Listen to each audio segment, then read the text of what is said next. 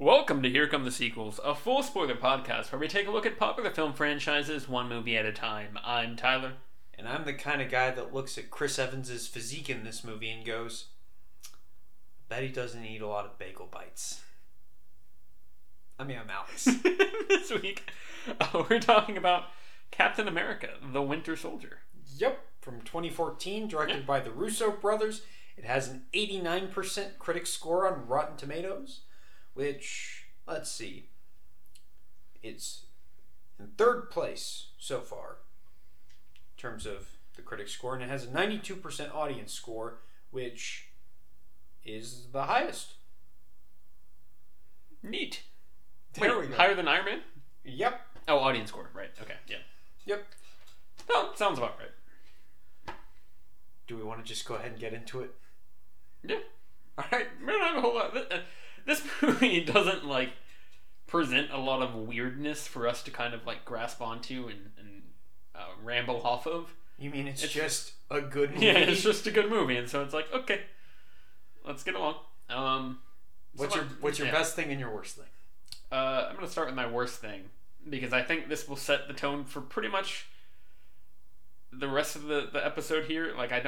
I don't know. There's not a whole lot to dislike. There's nothing I would really change about this movie. My only thing is just, I think, and I remember feeling like this even when I came out of the movie. I remember everyone being like, oh my gosh, that was amazing. And I really enjoyed it. I mean, watching it again, I'm like, this is a really good movie. But I kind of feel like it very much shows the fact that it is a middle act movie. It is a stepping stone to larger things that happen later. And I think even watching it then, I was kind of like, okay, that was good, but I really want to go ahead and get to the next part now because we're not there yet. And obviously we'll talk about Civil War in a little while here as the sort of next part, and I feel like that is a very satisfying conclusion to this story.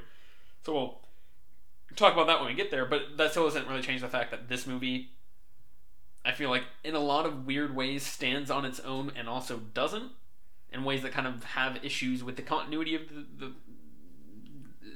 MCU, the cinematic universe. I don't know. It's interesting. We'll get into it, but that's just this feeling of sort of, it's hard for me to get really into it, and you have your own thoughts, I know, on why that is, but we'll talk about that as well. It's just kind of hard for me to get super invested into it because I feel like I'm not there yet. I feel like I'm watching part of a story instead of maybe the entire story. My favorite thing about this movie, can I just say everything else? I mean, you've done that for worse things before, I think. No, right? Probably. Haven't you been like, yeah, this one thing's really good, and then the rest of it's terrible? Yeah. This is definitely something I've done. No, my best thing is that, so I mentioned how the first Iron Man movie, when we talked about that, how I feel like the tone of the movie is very, very fitting for the character.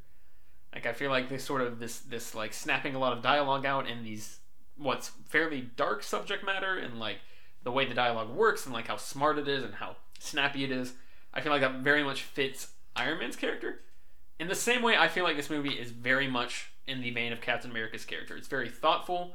The dialogue is very witty, but not in a kind of over the top way. It's just there's a lot of It's not smart dialogue. It's not in a Joss Whedon way where every character is just constantly quipping. Nor is it even, I mean, and that's distinct, I think, from the Iron Man way too, as well, where these are different feels. We talked about how in the last movie, and maybe a little bit in Iron Man 3 as well, the Marvel humor was getting pretty grating. And by the last movie, he means Thor: The Dark World. Yes. For the uninitiated. But it's just not. The humor in those is not nearly as smart or as clever or as well done as the other movies. And this one, I mean, people complain about the Marvel humor. This movie is very serious. I mean, it deals with actual themes and thoughts, and it's very grounded. And that's why the humor works so perfectly, is because it's not in your face. It's very much we're snapping off these little jokes to keep the mood light in the face of these really terrible events and this crazy stuff that's happening. I know this movie's PG-13. It's not for children. No. It's a brutal movie.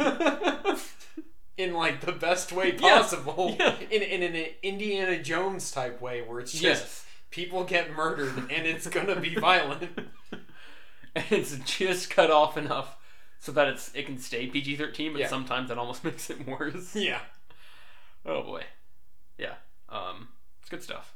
No, not to say that the violence is like glorified or anything like that, but it serves the story. It's the but- opposite. I mean, it's the violence is like, oh, this is what this would actually look like in this world. Yeah. So, yeah. Consequences. Yeah. That helps. Mm-hmm. It's kind of nice. Occasionally. So, my worst thing... Okay, this is the second point that I've noticed in the MCU where this has happened. Where, and I pointed this out in Thor the Dark World, where they have an after-credit scene that should just be the ending to the movie. Mm-hmm. Whereas, where in Thor the Dark World, it's Thor... And just goes to back clarify Earth. for users who might have missed this, you are saying that your worst thing is one of the after-credit scenes. Sure. I just want to make Well, sure there's we. spe- I want to make sure we put a pin in that and really Well, just spec- highlight the fact that you are specifically- saying your worst thing about this movie is an after-credit Yes, scene. yes. But with Thor the Dark World, it's This the- after-credit scene is your. Continue. So Thor goes back down to Earth and he reunites with Jane. And that's relegated to an after-credit scene, and I don't know why. And in this one, it's Bucky going to the museum and seeing himself in the Captain America exhibit. Mm-hmm. Why is that not the last scene of the movie? Yep. We've reached the credits. It's over. Go home. Like, and it really bothers me because... Really random aside here. Sorry to interrupt you. Is Ferris Bueller's after-credit scene like the first after-credit scene of that kind? It's the first one that I'm aware of. That just occurred to me. Sorry, Yeah. that was just a strange thought. Continue. It's the first one I'm aware of. Huh. I don't know if... Because a lot of comedies, they like to do like bloopers during the credits. I Sure. don't know if that was done prior to that Yeah. or not. I don't know how modern a thing that is. Mhm. But yes, so we end the movie on Cap talking to Falcon, and he's like, "Oh, you don't have to join me to go find Bucky." And he's like, "Yeah, I know. When do we start?" Then it should immediately cut to Bucky seeing himself at the exhibit, and Yes. then it goes to credits. Yeah. The after credit scenes to these movies should be teases for the next movie. Mm-hmm. It should just be a fun little quick advertisement for the fans to be like, here's what's coming next. Yeah. Not a key story point that, Character that moment. goes along with this particular narrative. Yeah. Like the bit with Baron Strucker and with Quicksilver and Scarlet Witch. Okay, fine. That's a perfectly fine after credit scene because that's for Age of Ultron. That is not for Winter Soldier. Yeah. But then it's even weirder because you'd think the Bucky one would at least be placed before that. Mhm. Like we get the Baron Strucker one at the very end, but no, that's the first one we get. That's the mid-credit scene, and then the after-credit scene is the one that is still a part of the movie we just watched. I don't understand. And now that I'm thinking about it, I don't think Marvel has done this too often. Mm-hmm. The biggest ones for me that I can think of it off the top of my head: Thor: The Dark World, this, and Black Panther. Mm-hmm. I can't really think of any others that have done this. Just off the top of my head, Yeah. I guess maybe Guardians 2, maybe. I was talking about you with this. That almost sort of doesn't count because the Yeah. entire credits is something you watch Yeah. anyway. So like, there's not really like Plus, the credits for that are like super interactive, and it's supposed to like yeah, and the ending of that movie ends on a good note to end Yeah. the movie on and bookend it, and then Yeah. move on with it. You know, whatever's coming next. So yeah, I don't think that's necessarily. it's so strange. I really don't know why they did that. But yeah, as you so blatantly pointed out, my worst thing is not the after credit scene itself. It's specifically the placement of the after credit scene. My best thing is going to be the Hydra twist. I remember watching this in the theater and just thinking to myself, that is just really cool, and it doesn't completely break the universe in two like you think it would. Mm-hmm. Like there's not really a whole lot of like I'm just thinking about its place in the MCU, and there's not really like any blatant continuity errors that come with that. I know people have argued when Iron Man's hacking into S.H.I.E.L.D. in the first Avengers movie, and he discovers what Nick Fury's been up to, Mhm. people are like, oh, well, why didn't he figure out the Hydra stuff? And you could just argue, well, he's looking at Nick Fury stuff. Nick Fury didn't even know. Yeah, I was gonna say, well, considering that Nick Fury had to like stage a super like complicated operation to try and steal this information, Yeah. in the beginning of this movie, Yeah. I feel like that's not Yeah. relevant. But I just think that's a really cool twist. And that would be something I would expect them to do in, like, another 15 movies when this... When it's gotten stale. When it's starting to run out of steam, it's like, okay, we need a big twist that's going to shake up the universe. Yeah. No. They do it because they got a good story and they want to tell it now. Yeah, and they're already like, hey, we've got S.H.I.E.L.D. here. We don't really need them anymore. We need to do something interesting with them. Let's do this. Yeah. And so they move right along. And of course, Agents of S.H.I.E.L.D. is still going on and following the consequences of that and everything. But like, as far as the movies go, it was like, all right, let's just move on with this because we'll do our kind of S.H.I.E.L.D. focused movie and then we'll get out of the way and we'll move on because we've got a lot of interesting stories to tell. We don't really need to focus on this right now. Right. I think I should point out, I don't remember if I did this when we reviewed this movie, but I walked out of Amazing Spider-Man 2 going, I was more entertained by that than Captain America the Winter Soldier. I told you not to say this. Time has not looked fondly upon me. Upon that take. I was wrong. I can be humble. Tyler, what do we want to get into here? Oh boy.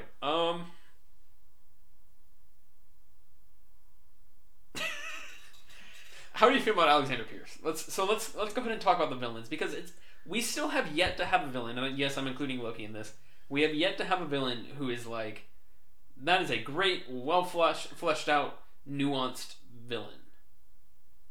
I think I have realized my problem with Alexander Pierce and why I don't find him very memorable. Yep. Which is weird because I like the Hydra twist. I like the philosophical arguments. And I think I may have pointed this out when we reviewed Spectre. I was like, this is... Winter Soldier is that idea done right. Yeah. About a government body trying to seize control by like having control of all sorts of information and holding that over people. And just all the conspiracy and paranoia that goes into that. Yeah. This is that done right.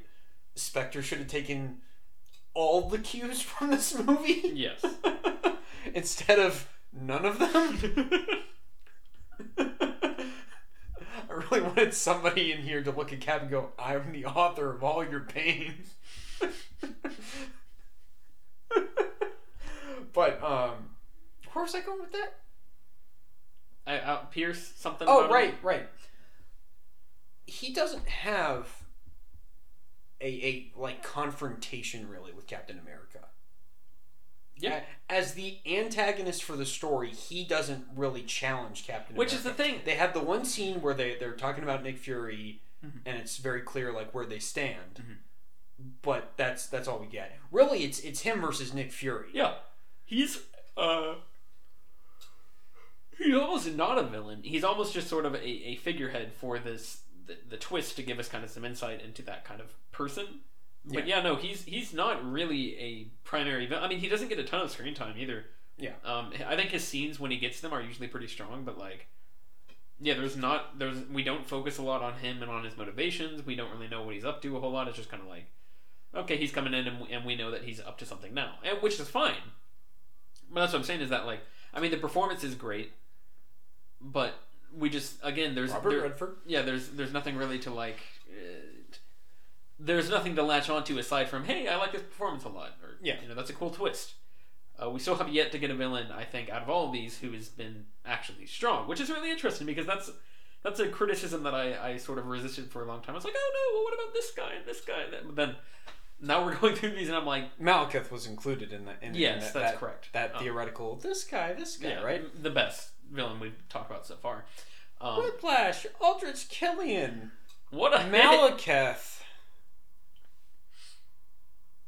There's not a single one of these where I'm like, oh man, that guy. Like, Loki's fine because it's Tom Hiddleston and it's exciting, and like in Thor: The Dark World, you get some stuff to do, but like, it's really not. I want there to be a Black Panther poster, and there's a giant arrow pointing at Michael B. Jordan, and there's a quote from you going, "This guy." Pretty much. Like, but when I mean, this is probably getting a little too far ahead, but I just want to mention this real quick. When we saw, oh yes, we've seen Black Panther at this point. Do we need to state that? Yeah. The whole world seen Black Panther. Everyone at this was point. kind of like freaking out, like, oh my gosh, Michael B. Jordan, he's the best villain, so far in the Marvel movies. And I'm like, I thought about that, and I was like, yeah, I guess I see that. But thinking about it now, like, yeah, easily. There's a few when we get up there. In terms of the movies, he's probably the best. Yeah. There are like 2 contenders. Yeah. It's like, I do think they're getting a lot stronger in Phase 3. We'll talk about that as we get there. We're gonna need to really evaluate Age of Ultron on that yes, basis. that will be very interesting. Because really, like, you got the Vulture. Vulture's pretty good. Oh, Vulture, true. That I wasn't thinking of him. Yeah. What about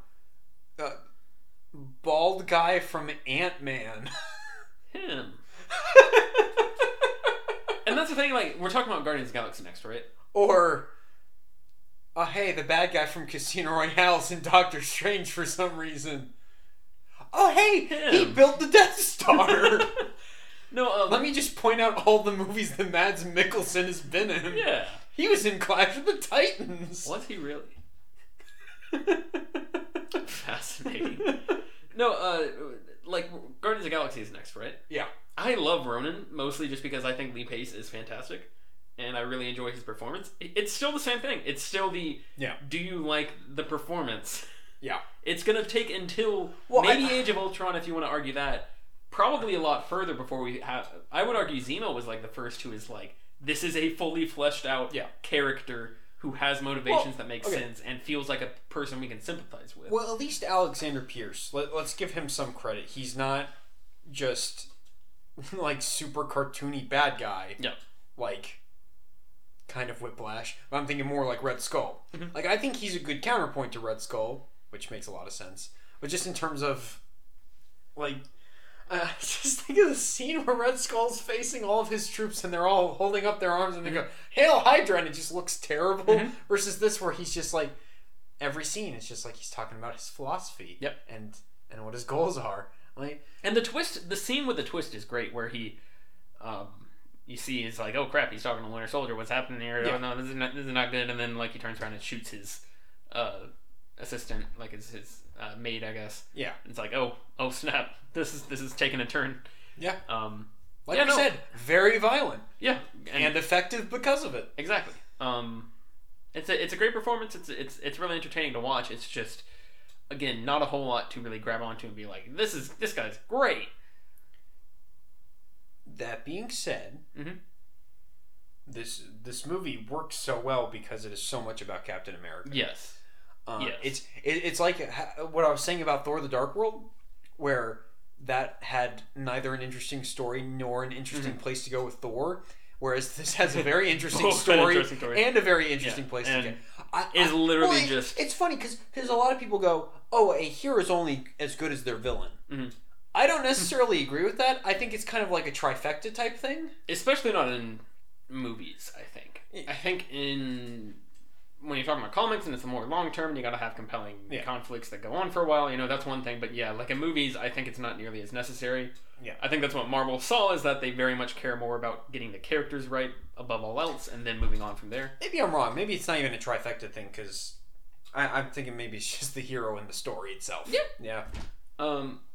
This movie is something like, just thinking about this now, something that makes me really just appreciate this movie is how Captain America acts like a hero. Well, that's kind of what I'm getting at, is that I forget what the line is in the Avengers, but I know in the Avengers they talk about how like something about like, now maybe we need the Captain America more than ever now, like something along those lines. Oh, when Coulson goes, I think with all the stuff that's about to happen, maybe people need a little bit of old fashioned. Yeah, exactly. And this movie makes me feel that. Yeah, because like when he brings out the old costume, even if it's not exactly the same, it's a replica of the old costume. This is a weird thing I've latched onto, and I can't remember who said it. There was something said about the Russos resisting a lot of continuity in terms of design. Like, they didn't want to exactly replicate certain things. So the costume from World War II is different. And, like, they didn't exactly bring back the Captain America theme. except like at the very beginning lightly, and then the rest of the score is different. Yeah. Very strange. I wish I had done more research into this, and I can't remember if it came straight from them or if it was somebody else. As a design choice, I could see that being like we want this to feel like he's in the like that was very much a period piece. This is the now. Yeah. I could see where they're coming from with that, if that's the idea there. I don't know, but nevertheless, what I was saying about like the old fashioned thing, it's like he comes into this world, and then like Nick Fury's telling me, he's like, hey, you know, this is the way things are now, basically, like, you know, you got to deal with this is the modern world. And then he very much just like takes down this entire organization and is like, hey, I'm still Captain America, you hacks. Well, that's the interesting thing about bringing Captain America into the modern age, because it's constantly like you have your character, like they can they have their opportunity for change, and he always resists. He's like, I'm not going to give in. I'm going to stand by my ideals, like a hero. Tell that to Zod Snap Neck. What? Who said that? I kept saying over and over during this movie, and Tyler will attest to this. I kept saying, I wonder what Zack Snyder thinks of this movie. Yeah. He'll probably call it Flavor of the Week. The Flavor of the Week. Yeah. For the uninitiated, we do bash the DCU a lot, and we apologize. We do like the DC characters. We don't really apologize.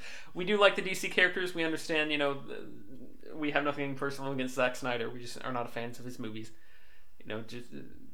I'm not a fan of some of his movies. Sure, yeah. He's a very mixed bag. Yeah. But I know we do this every week, and we don't usually give a warning, so I just felt like this time I'd give a word of caution out there that yes, we do have a tendency to dislike Warner Brothers' recent DC outputs, and that's kind of why we're doing this right now, because we want to These movies are better! Yeah. Even the bad ones are better! I know we talked about this last week, but we're about to go on. This is the start of quite a run for Marvel. I feel like right around this movie needed to happen right now. Yeah. Because I think it's sort of what I was talking about, where you get Iron Man. It's the perfect follow-up to Thor: The Dark World. Yes. You get Iron Man, and that kicks you off, and that's amazing. It's a great movie, and it's very solid. A lot of people, you know, probably think that's... I'd have to think about it myself, but I'm sure a lot of people think it's, you know, top 5 superhero movie, something like that. Very, very good, very, very solid. Generally well loved. And then you kind of get this string of origin stories that are good, and they're fine. They get the job done, but there's nothing like super crazy about them. And are they good or are they fine? Two very different words. They're good in the sense that they're fine. Continue. And then you get the Avengers, and it's like you bring it all together, and you're like, snap! The response stands. Yeah. You're like, oh crap, mind blown, what the heck, they just did that, that's amazing, you know, they brought it all together, and it works so perfectly, and that third act is amazing. And then you follow it up with Iron Man 3 and Thor: The Dark World. And I feel like at this point, it would have been very easy for people to start getting real tired of these movies. Yeah. After those two, where it's just like, all right, we had the Avengers, what are you doing now? I guess that was it. Like, I feel like if they'd have had one more kind of attached on the end there, that could have very easily been like... And obviously, like, not everyone's keeping up with all these movies, so this wouldn't be like a conscious thing people think, but I feel like it would have gone to somewhere where you're like, wait, so what is the next big thing? Like, I guess you did the Avengers, and that's all you're gonna ever really accomplish, you know, now we're back to this whatever. And then they followed up with Captain America: The Winter Soldier. And the MCU was never heard from again. And then, of course, we hit here's where they start rattling off the wins with Guardians of the Galaxy and Age of Ultron and Ant-Man. And although a lot of people like Ant-Man, I feel like, in general, so... Well, the thing about Ant-Man is it is a comedy. Yeah. That's true, and it's effective as that. It is unabashedly a comedy, which I think just automatically gives it a lot of brownie points for people in terms of like going against the criticism of the Marvel humor type thing, where it's just like, no, it's a flat out comedy. Yeah, that's just what it is. Yeah, I don't know. But yeah, and obviously we'll talk about those as we go along. it's just interesting. I think this movie, and we'll talk about Guardians of the Galaxy as well next week, very much were the movies that needed to happen when they happened to give this cinematic universe a kick in the butt, especially if you hadn't had one or two of these wins before you got to Age of Ultron, and then that kind of flopped over in the critical and not box office wise, but it still made a ton of money, but like in general, you know, it was definitely a bit of a step down, and people weren't quite as into it in the public consciousness. I feel like that could have gone poorly, but because of the fact that you knocked these two out back to back, I think that gave you enough life. And then we get to phase 3 where they're really starting to just like, okay, now we know what we're doing. Phase 2 is interesting. Phase 2 very much feels like Growing Pains. Or phase 1, like just from what we've seen of it so far. Phase 1 was very much like, we're just going to do very simple, straightforward things that we need to do to get the job done and move on with this franchise. And then like, phase 2 has been a lot more, we don't actually maybe know exactly what we're doing right now. Not to the sense that I think they didn't have a plan, but just the sense that I think getting the creative resources they needed to really make these movies good, they maybe were having some struggles with that, and then kind of put it together, and then kind of didn't put it together, and then I think learned probably quite a few lessons. Of course, they lose the guy who got kicked out of looking over the Marvel Studios at Disney. Perlmutter? Yes, him. Okay. Because like where he got. So I was like, are we talking about who are we talking about here? Are we talking about Jon Favreau? Yes. Terrence Howard? Yes. Edward Norton? Terrence Howard, the guy who watched over Marvel Studios, and but yeah, no, obviously he leaves next time, baby, next time. In phase 2, kind of as a response to the Age of Ultron, maybe not making as much money as Disney wanted it to make, and yeah, it's. I think from that point on that it's definitely shown that they've been able to put some more resources into this, but it's just an interesting point to sit here and look and see kind of where we go from here. When going into this movie, I think the universe might still have very much been in question as far as like, what's this gonna work, you know, beyond that one cool movie that we got. So I don't know, it's neat to think about. I agree. So back to Captain America the Winter Soldier. Back to Captain America specifically. I think Chris Evans really shines here. I agree. And I've really liked him since First Avenger. He's kind of just become, this Captain America. Yes. Which is so weird in hindsight with the Fantastic Four movies. And he's one of the best parts of those movies too. The scene where he's talking down Nick Fury in this movie and he's saying like, no, we're going to destroy S.H.I.E.L.D. Yeah. You screwed up. Yeah. Like, thinking about that and looking at him and then looking like back to Human Torch, and I'm like, what did you, what? Yeah. How did, who? Yeah. But I just, the Russos very clearly understand who Captain America is, and I really, really appreciate that. Like, and they build the story around challenging him philosophically. Mm-hmm. And the world is trying to get him to change, and that carries over into Civil War beautifully. And I just find that kind of character arc fascinating. Have I said Captain America is my favorite character in the MCU? I don't think so. I think truly, without going like, Groot's pretty fun, or some kind of very superficial answer. Or like Malekith. Or Malekith. Those eyes, those beautiful eyes. Sorry. Sorry. Male Keith. What color were his eyes? I think truly Captain America is my favorite character of the MCU. Well, he has, I think, pretty unarguably the best trilogy. Just thinking of everyone. I don't like thinking about it that way. I know, but I'm saying that the movies that are focused on him are, I think, undeniably the strongest of the MCU across the board. If you're taking the averages, yes. Maybe after Guardians 3 that will change, but yeah, that's possible. But then those are ensemble movies where this is ultimately about one guy. Yes. I just really like all the political stuff in this. I agree.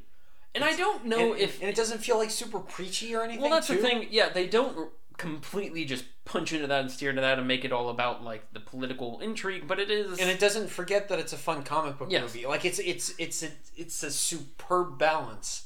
Yeah, it presents it to you, especially at this stage. We have Armin Zola recorded in like a bunch of old 70s computers, and that doesn't, and it completely works. Yeah. How does that work? How is that not just the dumbest thing you've ever seen? It should be.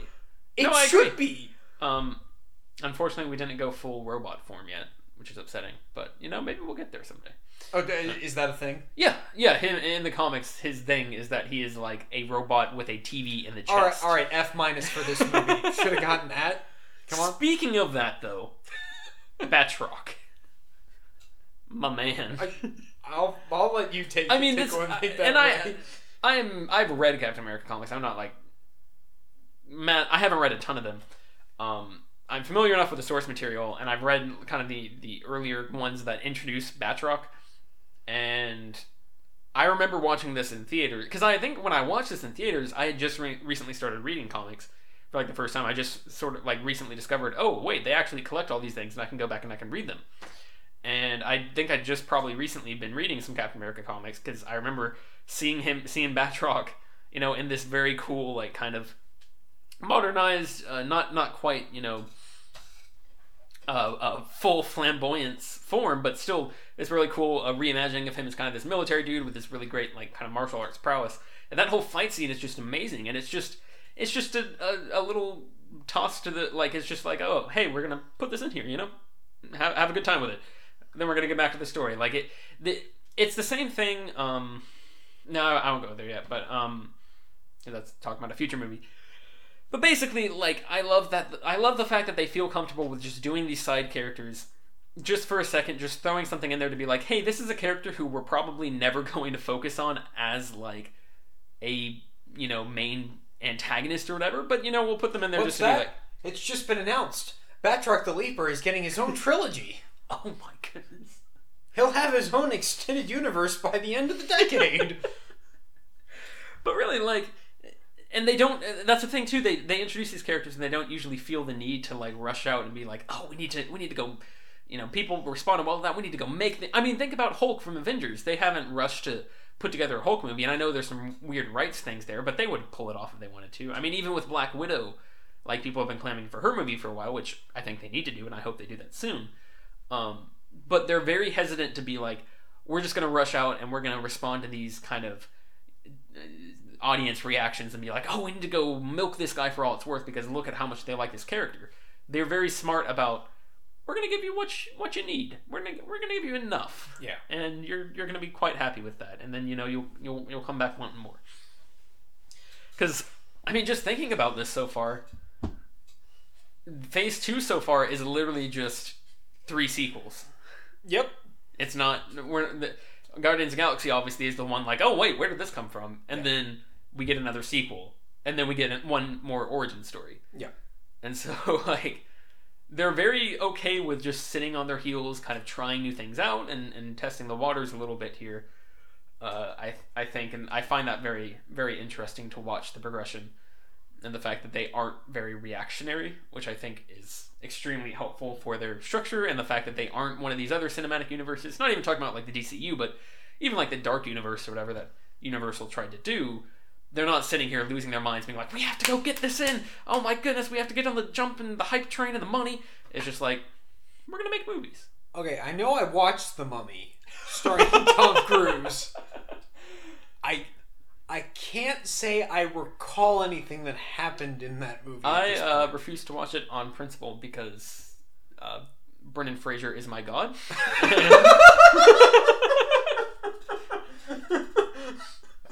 Subtle.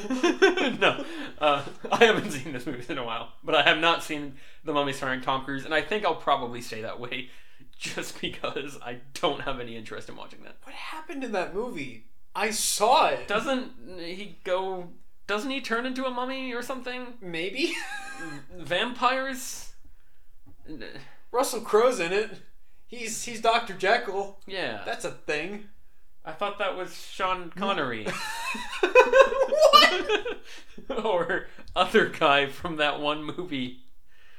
Based I on guess other guy from that one movie. Anyway, The League of Extraordinary Other Guys.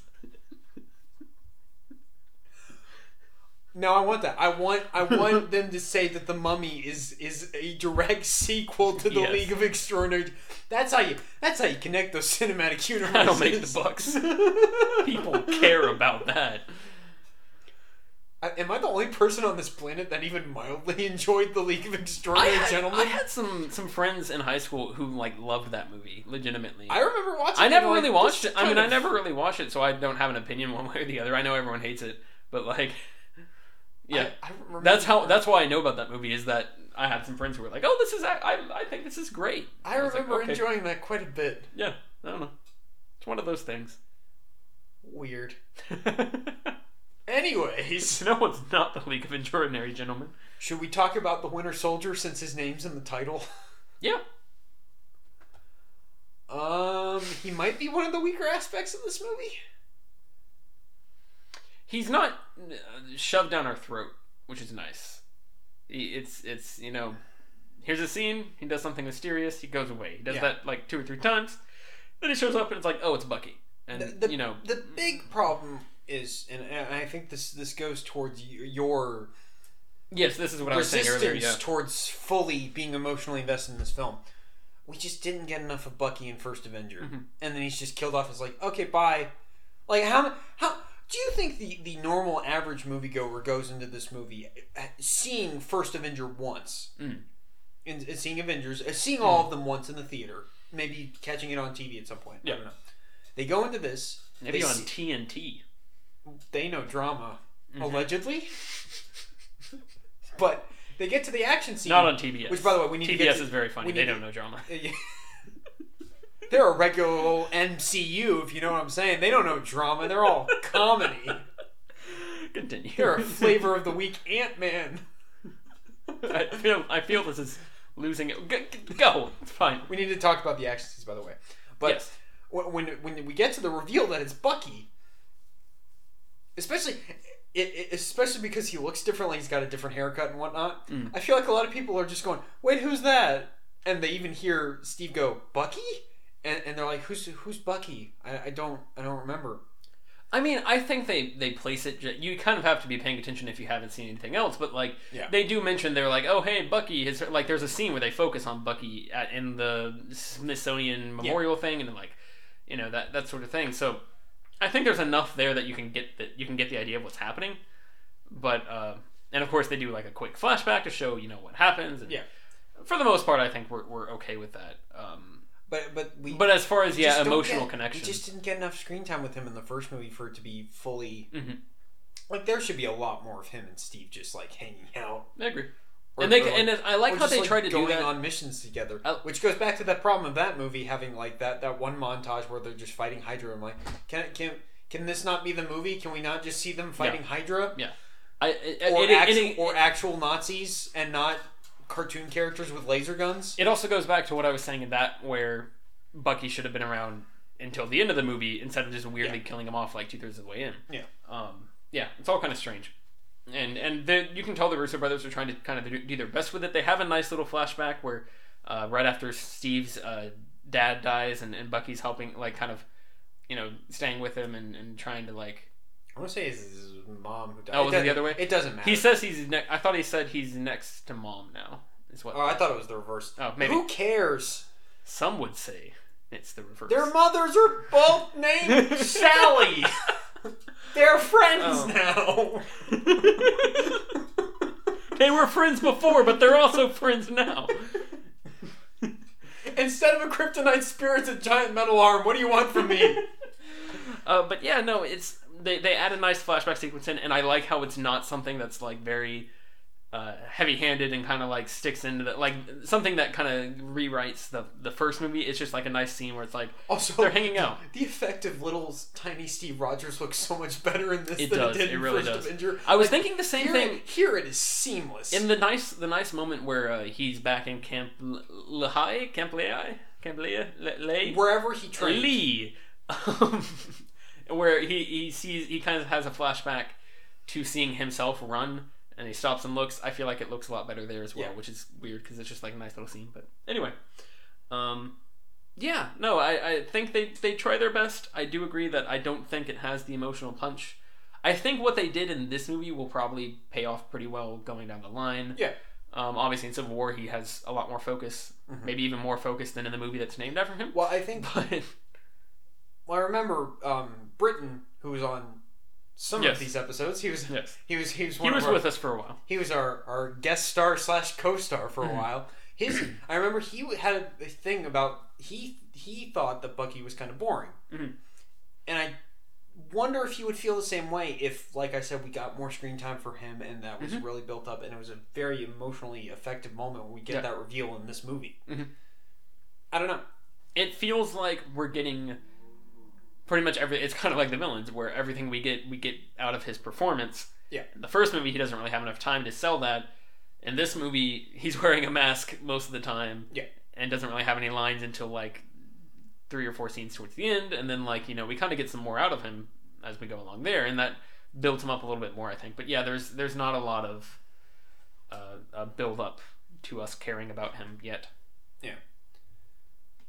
Which again goes to the thing of, I feel like this movie doesn't complete its own story necessarily. It's kind of a setup for the larger MCU. Yeah. Which is fine. It's just I have a hard time getting behind this being, the movie, the one that it's like a setup event comic that shakes the foundations of the universe. Yes, very and Civil War-esque. Yeah. Civil War the comic, not the movie. And all the Ironically, I would say Civil War the comic, or Civil War the movie, is much more of a tying up of these. Anyway.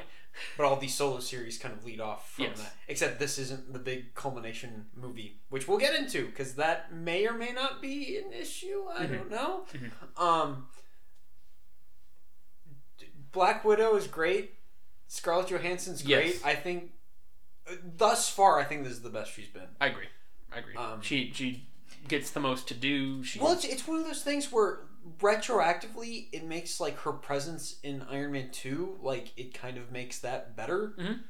And that's the thing I like about these Marvel movies, when they progress and they get better and they start calling back to stuff in the previous movies, it helps to kind of raise the previous movies up a little bit.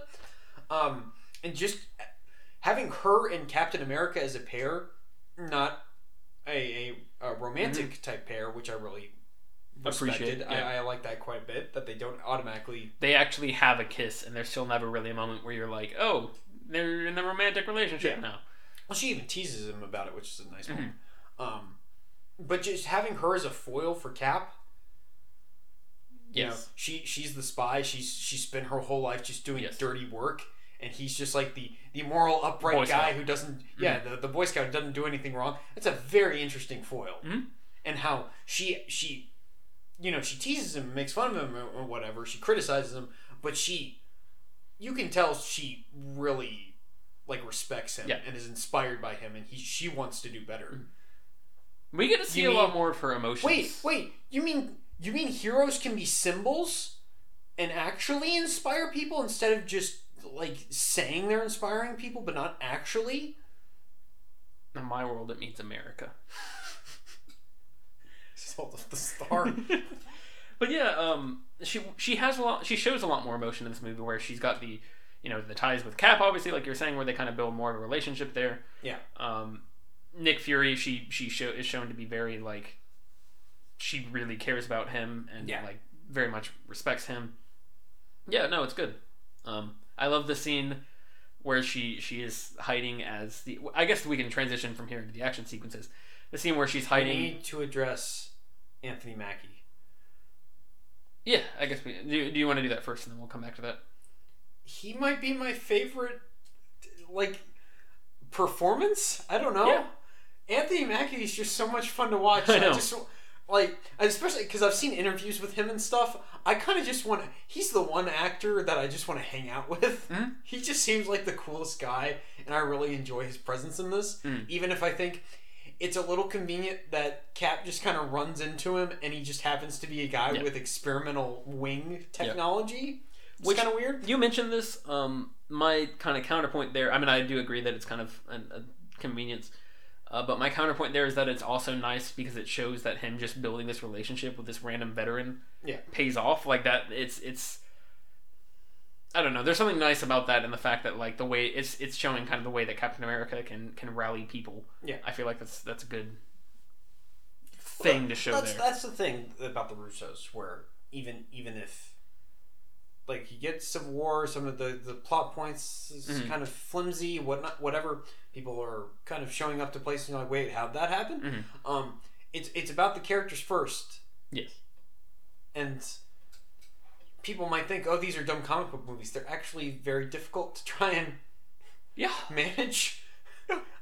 Just in terms, because you're not just dealing with normal people, you're dealing with people like super abilities and these government organizations with these vast number of resources. Especially when your movies are as ambitious as the Russo Brothers 2 outings have been. Yeah. Yeah. They've got so many spinning plates. So my point is, I'm fine with them sacrificing some story stuff, like cutting some corners if it goes in service to the characters, which this does. But Anthony Mackie's so great, and he's so funny. Yeah. People, you can have a super serious, violent superhero movie that also has a sense of humor. What? I mentioned to you while we were watching this I made breakfast. If you people eat that kind of thing. It's good. It's good stuff. Looking ahead to like the Ant-Man or whatever, where he shows up as a cameo in that. Kind of just like a surprise, fun cameo. That is like the perfect. I think that they do such a great job of managing when these characters show up and kind of delegating screen time out. Because by him showing up in there, where he isn't really the focus of this one, he's just kind of Cap's sidekick. By him showing up in there, we establish him more as like, oh, he's an Avenger. He's just kind of hanging around. You know, he does Avenger things. Yeah, it's great. I really enjoy that. Yeah, I agree. I didn't realize you were waiting on me. Do we want to talk about Nick Fury? How do you feel about the fake out?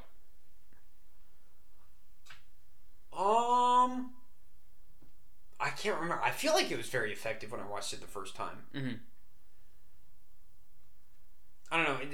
That kind of just doesn't faze me because on a rewatch, of course, it doesn't faze to you.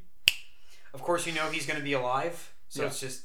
Like that I didn't really think about that while we were watching it. I know some people complain about that just in the general idea of like Marvel has a tendency not to kill off heroes or like good characters in these movies. But they keep killing off killing off villains. Yeah. Although maybe for the best. I don't think they've had a villain worth saving or worth keeping around except for maybe Loki.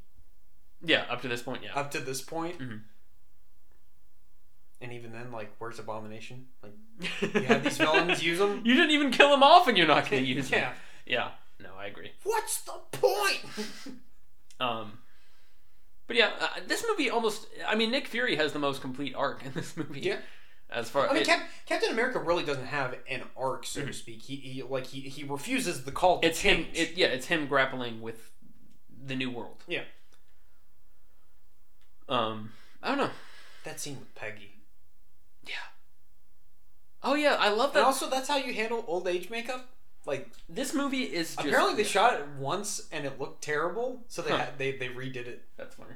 Because hey, if it doesn't work, just reshoot half the movie. Yeah. No, I'm just kidding. They reshot like 90%. They had to CGI out Chris Evans' mustache. They actually just shot a new movie.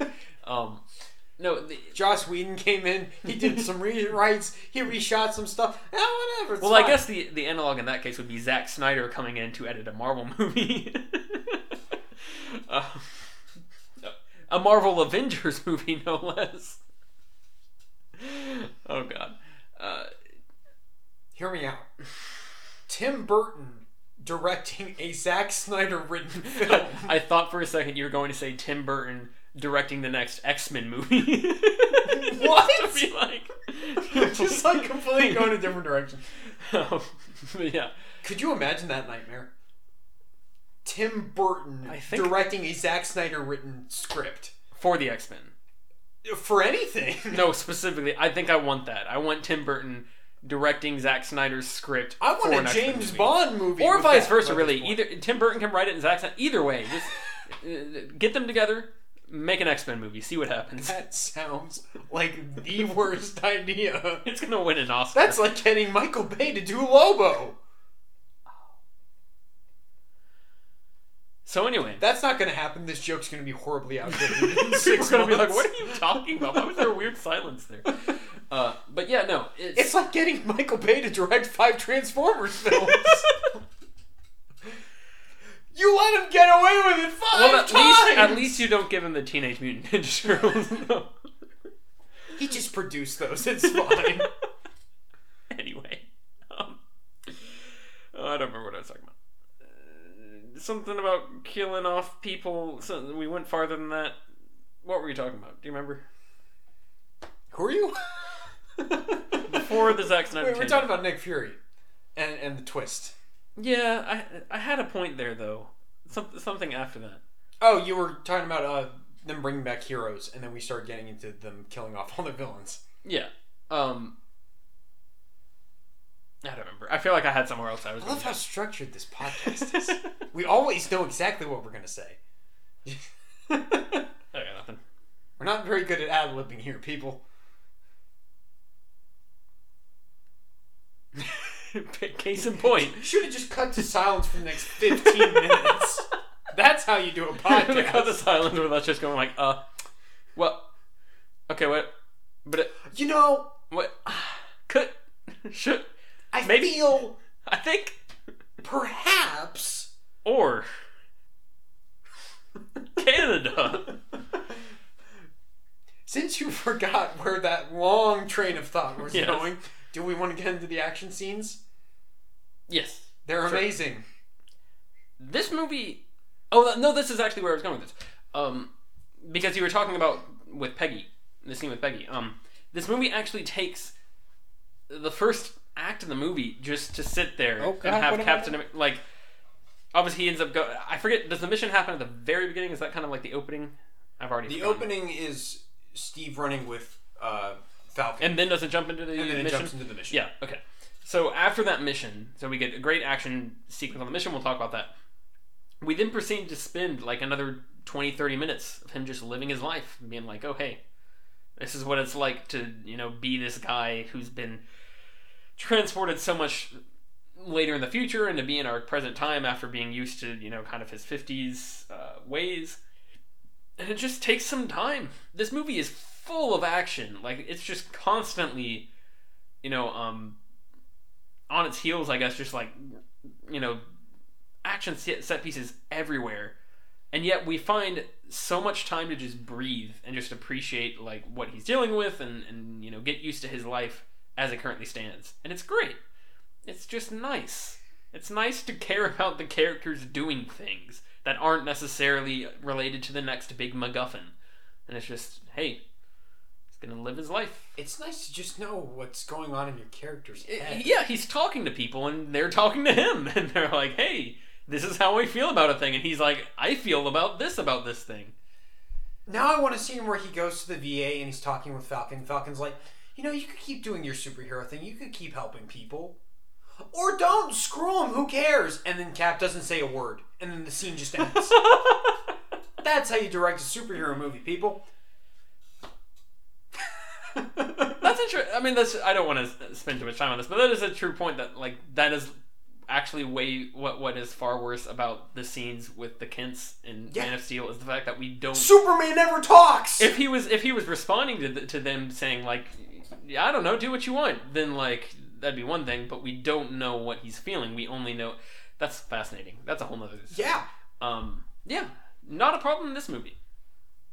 Like, it is fantastic. The through line they go with, and this connects with Age of Ultron as well, when Falcon's talking to him at the VA and he's trying to ask him, like, what he'd want to do aside from just going out and fighting because he's considering leaving S.H.I.E.L.D. And he goes, well, what do you enjoy? What do you like doing? And Cap goes, I don't really know. Mm-hmm. And then, of course, we get to, like, Age of Ultron stuff, and he has his character arc where he's like, no, he really enjoys, like, being a soldier. Mm-hmm. Like, he likes... helping people. Being in charge of a mission and trying to help people. Yeah, exactly. That's great. Action set pieces, though. Anyway, this movie has so many, and they're all Like, I could remember every single one of these leading up to it while we're watching this movie, and I haven't seen this movie in a while. Mm-hmm. Every single one of them, I was like, oh yeah, we're going to get to this scene now, and I'm excited about it because they're cool and they're shot well. I mean, even just like the elevator fight scene. Just the build up to that alone, with the guys slowly pouring in and him slowly realizing that something's up. Yeah, it's great. Yeah. Because I was gonna say, let's just run through it real quick and just like throw out action pieces here, because like obviously we start with the main mission where he dives out of the plane. There's a great moment where he dives out of the plane without a parachute. And then he just like takes out half a ship of people by like throwing his shield around. His fighting style is evolving too, because with First Avenger and Avengers, it's very just like simple. It's just like, oh, he just punched the guy. Oh, he blocked with the shield. He punched him. Like now it's a lot more tactical. Yeah, it's like he's learning like MMA fighting. Yeah, and he's just going around like spin kicking people in the face. Yeah, so he's got all sorts of fancy tricks with the shield. It's great. And there's all these great wide shots of him just chucking the shield like 50 feet away and knocking someone out and bouncing him around off people and everything. It's amazing. And that entire sequence builds up, of course, to the Batroc fight, like I was mentioning earlier. And there's this great back and forth, and it's all just one line. It's almost like an Injustice fight or a Mortal Kombat, whatever. Yeah. Where it's just like literally back and forth. And it doesn't go on super long. It's not a ridiculous fight. It's just like back and forth. He's doing all these crazy flips, and the part where he throws the shield away. No, I need a bunch of camera angles that are completely incomprehensible for me to figure out what's actually happening. There is a little bit of that in this movie. There's not a lot. There's a little bit. I didn't notice it that much. There are bits and pieces where I'm like, this is getting a little too tight. I didn't feel that at all. But there are also a ton of wide shots. I'm thinking the part when he gets into the elevator, it shows it's a wide shot of him walking up in the building. It's a gorgeous shot where he's walking up and walks into the elevator, and we can see it through the glass windows. Yeah. There's tons of stuff like that throughout this movie where there's nice wide shots. What's the next like fight scene after the ship and they kind of take a break for a while? I guess he chases after Bucky. Yeah. And it's this excellent scene where he's just smashing through like walls and doors and windows, and he's like and like just mashing everything, breaking dents in the walls with his shield. It's trying to ground such ridiculous concepts. Cause it's like, this guy's got this shield. He's got this shield that does anything. He's got this red, white, and blue shield. He looks like an idiot. Yeah. But he's just running around, and they actually try and put some physics into it of like, oh, he runs into a wall. Oh, that wall's got some damage on it. Yeah. Yeah. And it's violent. It's brutal, like we were kind of talking about. Yeah. And he's just wrecking things, and then he goes up, and then he throws it at Bucky, and then that's a great moment. Again, kind of, I hate to keep moving up to future movies. We missed the chase scene with Fury. Oh, was that before that point? Yes. Oh yeah, that's right. Of course it was. Actually, I'll mention this later on. I think this movie has a lot of parallels. Specifically, the opening of this movie has a lot of parallels to Thor Ragnarok, which is interesting. We'll talk about that maybe when we get there. But basically, there's some not symbolism, but some, I feel like, similar setups there. But like but basically Cap throws the shield at Bucky, and Bucky catches it and throws it back, and you're like, oh crap, this guy's he's a big deal. But yeah, the Nick Fury fight scene where there's this ain't no Hugo Weaving with a terrible German accent. Yeah. By the way, people are speaking different languages in this because hey, they're different nationalities, and they throw in some subtitles. Mm-hmm. And they use it to build up something where Cap says something in French to Batroc. Yeah. And it's great. Anyway. It's the little things. Yeah, it really is. It's the little things. I don't know how they shot the chase sequences in this movie. Yeah. There's two like major ones, and I don't know how they did either of them, because they basically must have just like cut off like a good 2 miles of street. Yeah. Just been like, we're just gonna use this. Maybe more. It's ridiculous. I don't know how they pulled that off, because they're weaving through traffic and cars are smashing everywhere. It looks amazing. It's all seems very practical, at least I'm sure. I mean, obviously there's like touch-ups and everything, but like clearly they needed a lot of stunt drivers for these, and like, oh, it's great. I don't know how they pulled this off. They put a lot of effort into it. It's almost exhausting to watch it and just be like, what did you do? The best part about those scenes is that they always keep you engaged. Mm-hmm. They never go on too long. Mm-hmm. There's not an overabundance of CGI where you're constantly going, oh, it's not real. Yeah. Like, it's very well done. Yeah. they have an excellent sense of pacing when it comes to action. Is there anything that is working? The AC is working properly. Yeah, but all the stuff all the cool little moments where they're shooting the car and the car is holding up because it's a super armored car, and then they bring out the battering ram. Yeah. It's like portal battering ram, and then Fury like has like a little minigun, not minigun, but a little machine gun in his like console, and he's shooting them. Oh, it's amazing, and there's so many little bits and pieces, and like, they use the little cut through the floor thing twice. Not even just like the political thematic stuff, but this movie, just in terms of like gadgets and just interesting set pieces, puts Bond to shame. Yeah, and I think it's very appropriate because this is a spy thriller. If they get done with the MCU, I think they would be a pretty good choice to jump on that Bond there if they have any interest in that, because man, yeah. Can we just get the Russo brothers to direct everything from now on? Can that just be it? I mean, I don't know about everything, but like... No, everything. I'd like to see them try a lot of things. No, everything. Okay, that's fine. Everything. We can... I'll compromise. I'm gonna keep saying everything. Come to an agreement here. Yeah.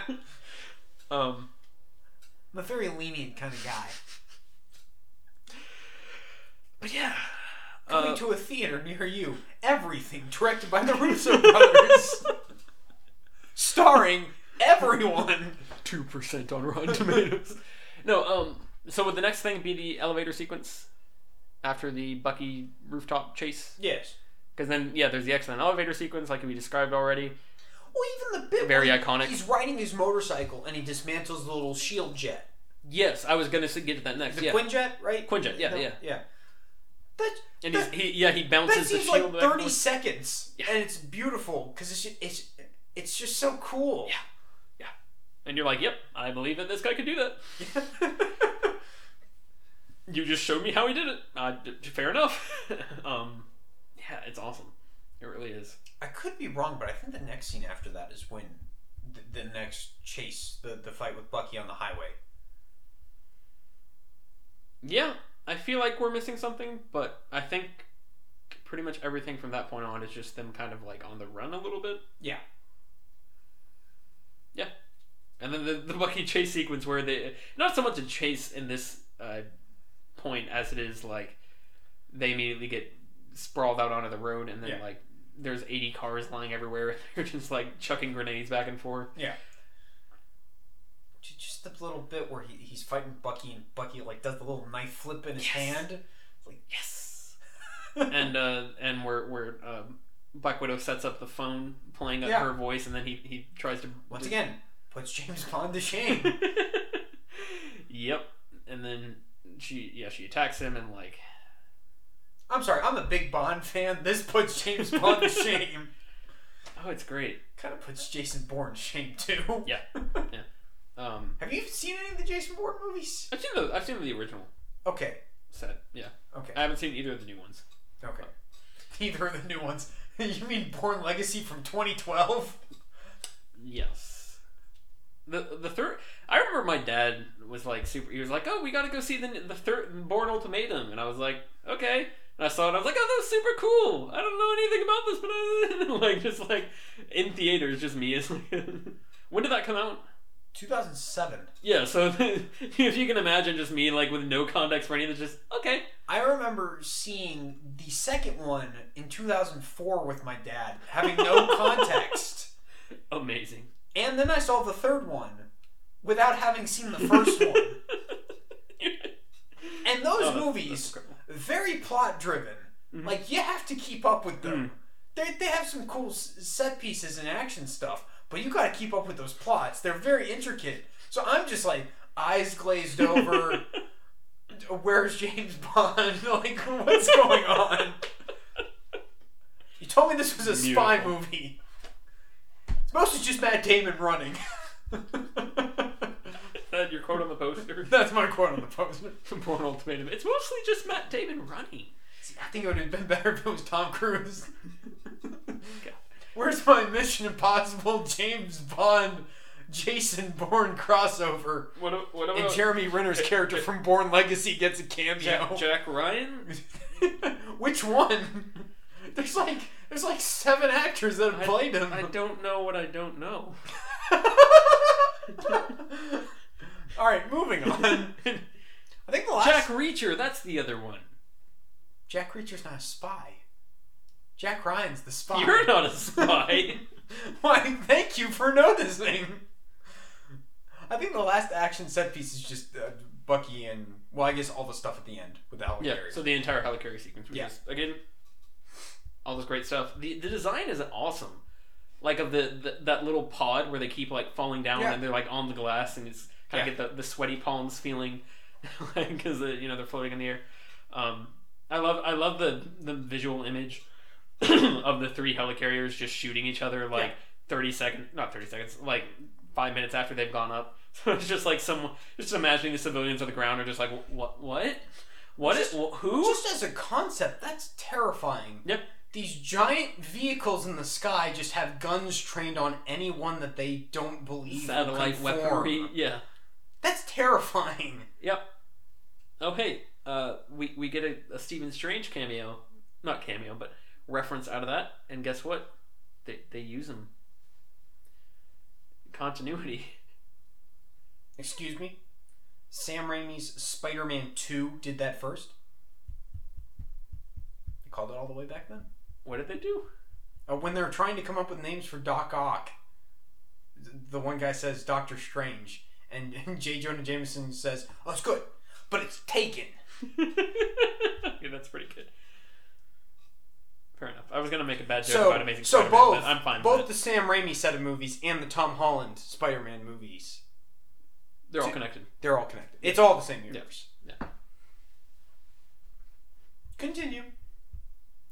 I mean, that's pretty much it. Obviously, like the fact that he stops at the end and lets Bucky just kind of punch him for a while, then Bucky stops and of his own accord, and he's like, "Oh, hey, maybe I shouldn't keep punching this guy." Cap gets shot and punched a lot. Oh yeah, he gets beaten up by the end of this movie. It's great. There's blood. Yeah. Oh, we forgot to mention the little sequence where he chucks the guy into the rotor, or not? Bucky chucks the guy into the rotor. Yeah. There's a whole sequence where Bucky shows up on the helicarrier and he just wrecks crap. Well, the best part is the S.H.I.E.L.D. guys, and these are the actual S.H.I.E.L.D. guys, not just the Hydra guys. They're going, "Oh, we're his only backup," and then suddenly Winter Soldier comes out and just wrecks them all. It's amazing. No, it's great. Yeah, and I want a video game where I can play as Winter Soldier. Yeah. Can I get that game? Yeah, that'd be nice. Well, God, let's get a good Marvel game first. Yeah. Yeah, Falcon gets a little bit of a fist fighting with Crossbones at the end there. Oh, we didn't talk about Rumlow.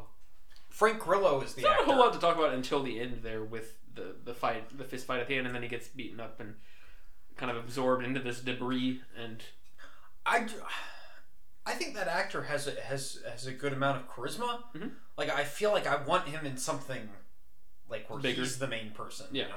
I know a lot of people were wanting him to get cast as the Punisher for a while. Yeah. And I believe the only other thing he's really done, he's done like a couple of the Purge movies as the main character, I think, where he plays like a Punisher type character. I think that's where that came from. But I think he's a really cool presence in this. Yeah. It is fascinating to... Also, the guy who plays KG Beast in Batman vs. Superman is in this. Yeah. And I swear, every scene he was in, I said something about shooting someone right between the eyes. Isn't that funny? Every single time he showed up. Isn't that funny that you mentioned that? Because this is exactly what I was about to highlight in this movie.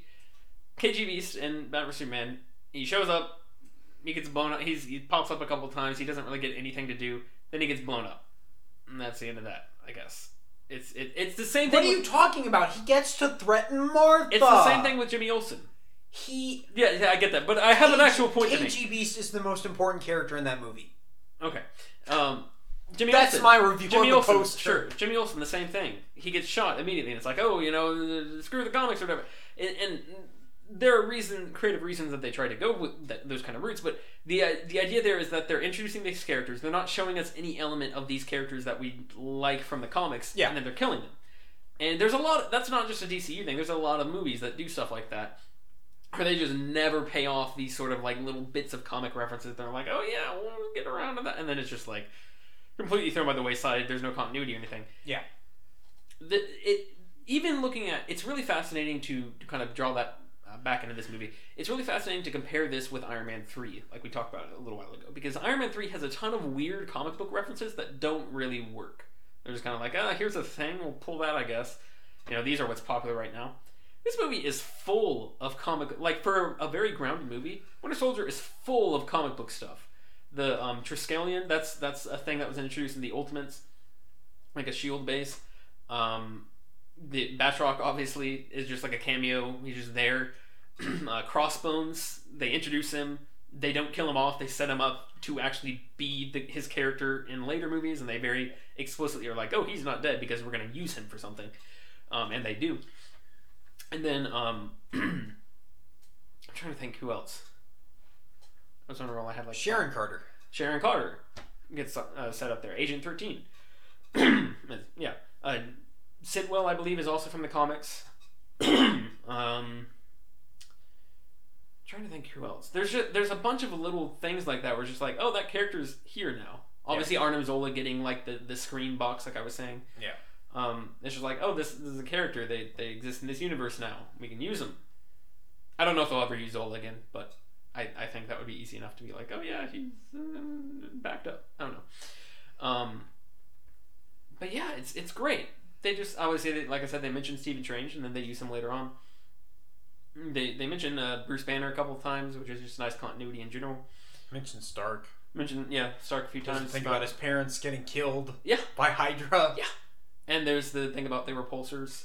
And the helicarriers technology actually being used so that you don't have the weird countless different universes that have screwed this up, whether that's Prometheus and the Alien franchise and the way that the technology doesn't really match up. Yeah. And the Star Wars franchise even as well. They prevent that by actually having the franchise move together as one, and like they are very meticulous about the technology that gets carried across. I kind of got off track with the comic book references thing, but the point is this is chock full. The Russo brothers very clearly do actually care about the comics, and they've incorporated a lot of elements there that I think work a lot better and are a lot more subtle at the same time. Obviously, the Winter Soldier is the whole thing. I guess I should have mentioned that first. That's a whole storyline that they've just incorporated into one movie. It's not just needless comic book pandering at the expense of character and story. Yeah, exactly. It's how can we use these little bits and pieces to put together a compelling story and create interesting characters. Yeah. It's good. It's very good. Let's get into complaints. I think this is just going to be you ranting about continuity for like 10 minutes and then we'll get out of here. That kind of feels like what we're going to go for here. I don't really have any complaints on like an actual movie making level. Yeah, really, judging this movie as its own thing is kind of near perfect. Yeah. Which you can argue how high, like I was saying, I may not have a lot of emotional investment to that, so just because it's perfect, quote unquote, doesn't mean necessarily it's like, this is the best movie ever. Yeah. Just means that it doesn't really do anything wrong. Yeah. I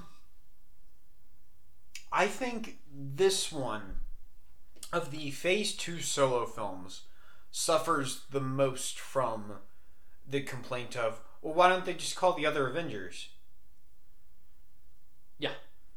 And I guess you can argue it's like, oh, well, maybe they don't know who to trust, but like they don't ever address that. They don't address it once. That's the big issue for me. Cause let's review. Iron Man 3. Really, that happened so quickly. And everyone thinks Iron Man is dead. He doesn't have like his technology for a little while. He's also just generally an egomaniac. Probably would not be super excited to ask the other Avengers for help. Yeah. Well, and that's kind of a complaint I would apply to that movie as well as this. Where we did, I think. Well, there needs to be a scene where they go, why aren't we calling these other people? Yeah. There needs to be just be a quick scene. Like, it could be as simple as he's looking down his list of people. Oh, Natasha and Cap are off on a mission. Oh, I can't. They're not going to be useful. Oh, Bruce, maybe I shouldn't call the Hulk to deal with this Mandarin thing. That probably is not a good idea. Whatever. Hawkeye's off doing a thing. Like, show some of the Avengers and what they're up to on the news. Yeah. You know, the helicarrier explosions. I don't know. I don't know exactly what the timelines are supposed to be on all these, but yeah, something. Thor, most of it's off world, and then when they get back to Earth, it happens within like a couple of hours. It's all very Asgardian based, so it's like that's fine. But this one, especially because it's all about Shield falling apart, there needs to be a scene where they go, okay, who can we call? Yeah. Oh, we can't call Tony. He'll be useless. He doesn't have his Iron Man suits anymore because he blew all of them up. Nice. Well, you could say either that, or you could say, "Oh, Tony's dead." You could address that if you want to say it's happening at the exact same time. Yeah. Kind of weird to do it that way, but sure. But I'm saying that movie gives you opportunities. Yes. Bruce, once again, maybe it's not the best to call the Hulk. And they reference that. They reference him a couple times. Yeah. They're like. I think the big problem with this one is Hawkeye. Mm-hmm. The fact that they say literally nothing about where he is. It's kind of weird. Yep. Once again, it's more as where this movie stands in the MCU that's a problem more so than as a film itself. Yeah. I would say the other main place that I find this to be a problem is the ending, and that's mostly because of the lead into Age of Ultron, where at the end of this movie, Black Widow seems to go her own way. She's like, I'm going to go create a new identity. Here's the information on Bucky. And then Cap and Falcon are going to go find Bucky. Mm-hmm. But then at the beginning of Age of Ultron, it's like, oh no, the Avengers are back together and they're going to go fight Hydra and find Loki's staff and all that. What? I feel like the ending of this movie should have been, okay, we're going to have to hold off on finding Bucky. Like, have it be a bit more of a cliffhanger where it's like, oh, we got to take down Hydra now. Like, there's all this stuff with Hydra that we got to go find. And then, Cap and Black Widow are having a conversation. He's like, make the call. Yeah. It's something to lead into the next Avengers movie. Yeah. Which I can see where that argument would very much pull in the Iron Man 2 arguments of like, oh, you're doing too much Avengers, setting up other movies. Yeah. And I get that. But these are almost TV show episodes at this point. It's a serialized narrative. Yeah. I really don't think that complaint holds a lot of water unless... And I think it's something people would very quickly get used to if you were just like, this is how it's going to work. Yeah. It is also kind of how it works anyway right now. Well, the ending of Empire Strikes Back, we're going to go rescue Han. Like, that's the ending of that movie. Yeah. Like... How would that be a problem here if it's not a problem there, you know? I mean, I guess the argument there would be, oh, there's not 20 other movies to watch beforehand, but still. I mean, give it time. Yeah. There might be at some point. You're not wrong. There's hardly, there's going to be 6 to watch beforehand if you're watching them in chronological order? What do you mean? There's, you got the prequels, you got Rogue One, you got Han Solo... You got New Hope and you got Empire. Oh yeah, okay, yeah, fair. Continuity, kids. It'll be the death of us all. And Alex accepts it. I thrive on it. Continuity is your god. But yeah, I feel like it's very once again. It's not necessarily a problem with this movie, and you could argue it's more of a problem with Age of Ultron. Mm-hmm. How they kind of just like, oh yeah, we're fighting Hydra now, and there's like a quick throwaway line about like, oh, we're trying to look for Bucky. Yeah, don't really address that. But it did. I don't know. I feel like Age of Ultron would have been cooler if they had somehow organically, and we'll talk about this with Age of Ultron obviously, but if they had somehow organically kind of pulled things back together. Yeah. Like they all kind of happened. They were looking for Cap was looking for Bucky, and I don't know, Black Widow was tracking down Hydra leads, and so on and so forth, and somehow they all ended up in the same place. I think that would have been a cool thought process there, but whatever. Well, they try to throw us a bone with the Baron Strucker scene where he's like, oh, they're not going to find us. I'm going to throw them breadcrumbs for other Hydra things, and they'll never find us. They won't find the twins or Loki Scepter or any of that. Like, they're trying to do that, but I'm just like, we need something about the Avengers getting back together instead of us just getting to the next movie. It's like, oh, they're together again. Yeah, exactly. I don't know. I feel like I talked a while about that, and it's not really actually a problem. In this movie, at least. In this movie, at least. I agree. And then there were some smaller things. I can't quite remember them now.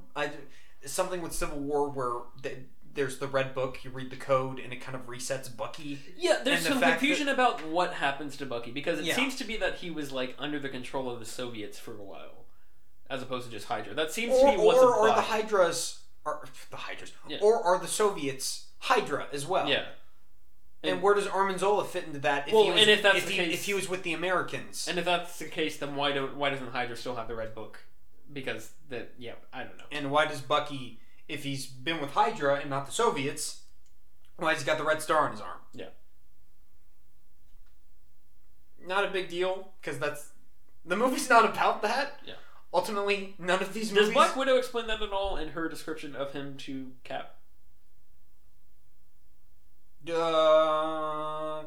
There's some throwaway line when they're talking about Nick Fury as he's dying, where she says, "Oh, the shots that were fired were Soviet rounds." Yeah. There's some reference to Yeah, the that's Russian true. backstory. I don't know. A little weird. It's a little weird, That's fine, I guess. but it's fine. Yeah, that's really it for my complaints. Just some weird, smaller, nitpicky things that, like I said, might not actually be valid criticisms. I don't know. Mm-hmm. Other movie series have had far worse continuity issues. Yeah. I'm looking at you, X-Men. Yeah. Whatever. Do we want to talk about the score real quick, and then we'll wrap her up? It's fine. It's I liked the Thor: The Dark World score better, actually, I think.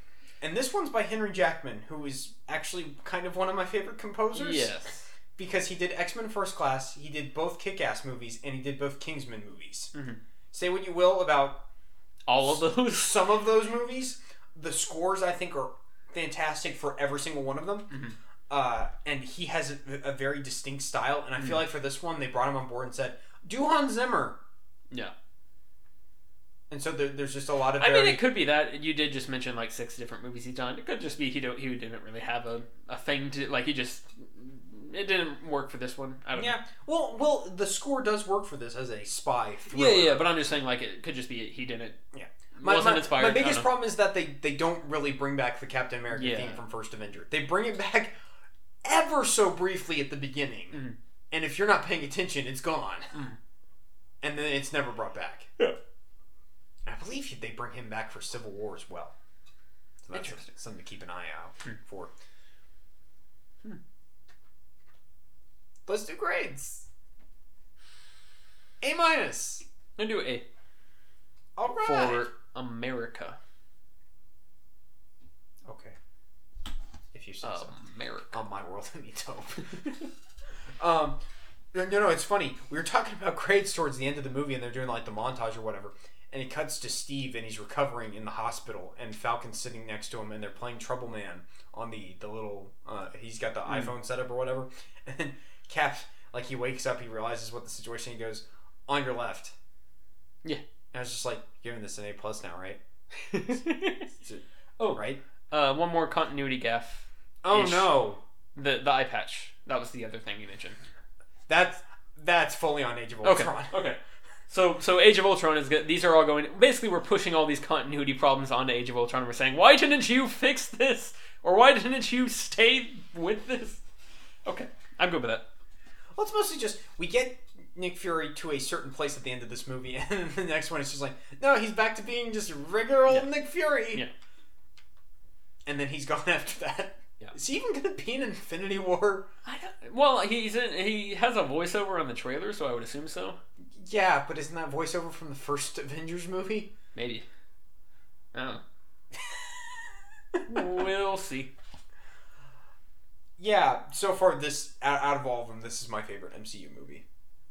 So far. I know Avengers is your top dog, but... I was like, I'm forgetting something. For me, I think so far this has been the best element or balance of all the elements at play I can agree with that. for a superhero It's just, movie. I think, as a movie, overall the satisfaction, I guess, of Avengers and I don't know. I think that's easily a debate you can make. No doubt about that. Yeah, my What did you give Avengers again? B+? B plus. Okay, yeah. I do think this is better than Avengers. Avengers is very much. I think definitely this movie is far more solid across the board.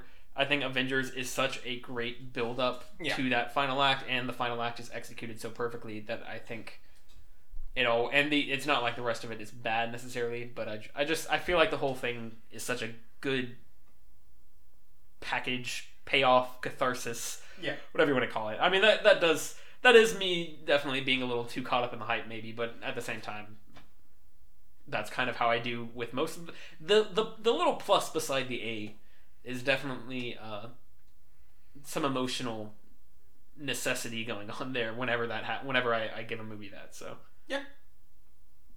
didn't make me feel things. This movie has a super tight narrative for me, except for some weird stuff, but it's not necessarily rock in a hard place isn't the best way to say this, but it's having to pick up stuff from both First Avenger and Avengers, some of that stuff which was set up decently, some of it not so much. It's having to pick up that stuff and try and make it more powerful. And for the most part, it works. I agree.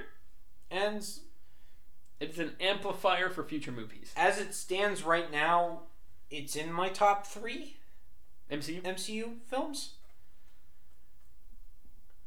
But we'll see. I don't know how I feel about that. Spoilers. The other 2 are Civil War and Age of Ultron.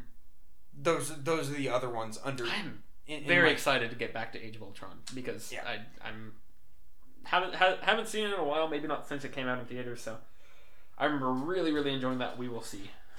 If I know there are definitely a few moments that I'm already like, that's probably going to stop it from getting close to that A+, but we'll see. I'm gonna have an Iron Man 3 situation all over again, where I'm like, we're gonna have a good time. We're gonna enjoy it quite a bit. Oh. D. Age of Doltron. I don't know. At some point, we've already gone too far over for us to do that this time, but I do really want to sit down. I think we might have already done something similar to this before, but I want to go year by year, just starting in even maybe going back to the first Superman and just skipping 3 years until we get to the next superhero movie and kind of speeding ourselves up to the present day and just looking at the best years for superhero movies and kind of because what are your top 5 years for superhero movies released? Well, I just want to compare now that we are doing the last superhero franchise to fill out this podcast. Now that we've done the X-Men, we've done DC, done Batman. We haven't done Superman. We've done DC for the most part. Superman's really the only... And Superman's really all pre-2000 for the most part, except for one exception, and obviously the DCU. So, does anybody really want to hear us talk about Superman 3, 4, and Returns? That's what I'm saying, is that I feel like that's kind of a different thing. We can mention it, though. Point is, I just want to spend some time talking about how these all line up and what was happening in each franchise kind of going through here, because I think that would be really interesting. Especially now that we've gone through when did this come out again? 2014. So now that we've gone up to that point and we've really gotten the full scope there, at least of the beginning and rise of superhero movies, I think it'd be really interesting to do. So maybe after Age of Ultron we'll take some time, sit down and talk about that, but not as an episode, but just do a 20-minute segment, something like that. We'll see. I would like to do that. Duly noted. Put that on the record, people. So you can find us online at herecomethesequels.blogspot.com. You can find us on email at herecomethesequels@gmail.com. On Twitter, that we never use, at HCTsequels. You can find us on YouTube and iTunes. Just search Here Come the Sequels. And that's about it. You can expect real professionalism from us here at Here Come the Sequels. I agree. So next week, we're going to be talking about Guardians of the Galaxy. As Tyler just types away on that phone there. Oh. That looks like a broke phone over there. I don't know what you're talking about. Should have shot it right between the eyes. So anyway, yeah. Oh my world, the broken phone means hope. Alright, well, Can we compile a list of the top 10 jokes we just keep running into the ground? And by we, I mean me. No. Alright, everybody. Art is subjective. Nothing is real.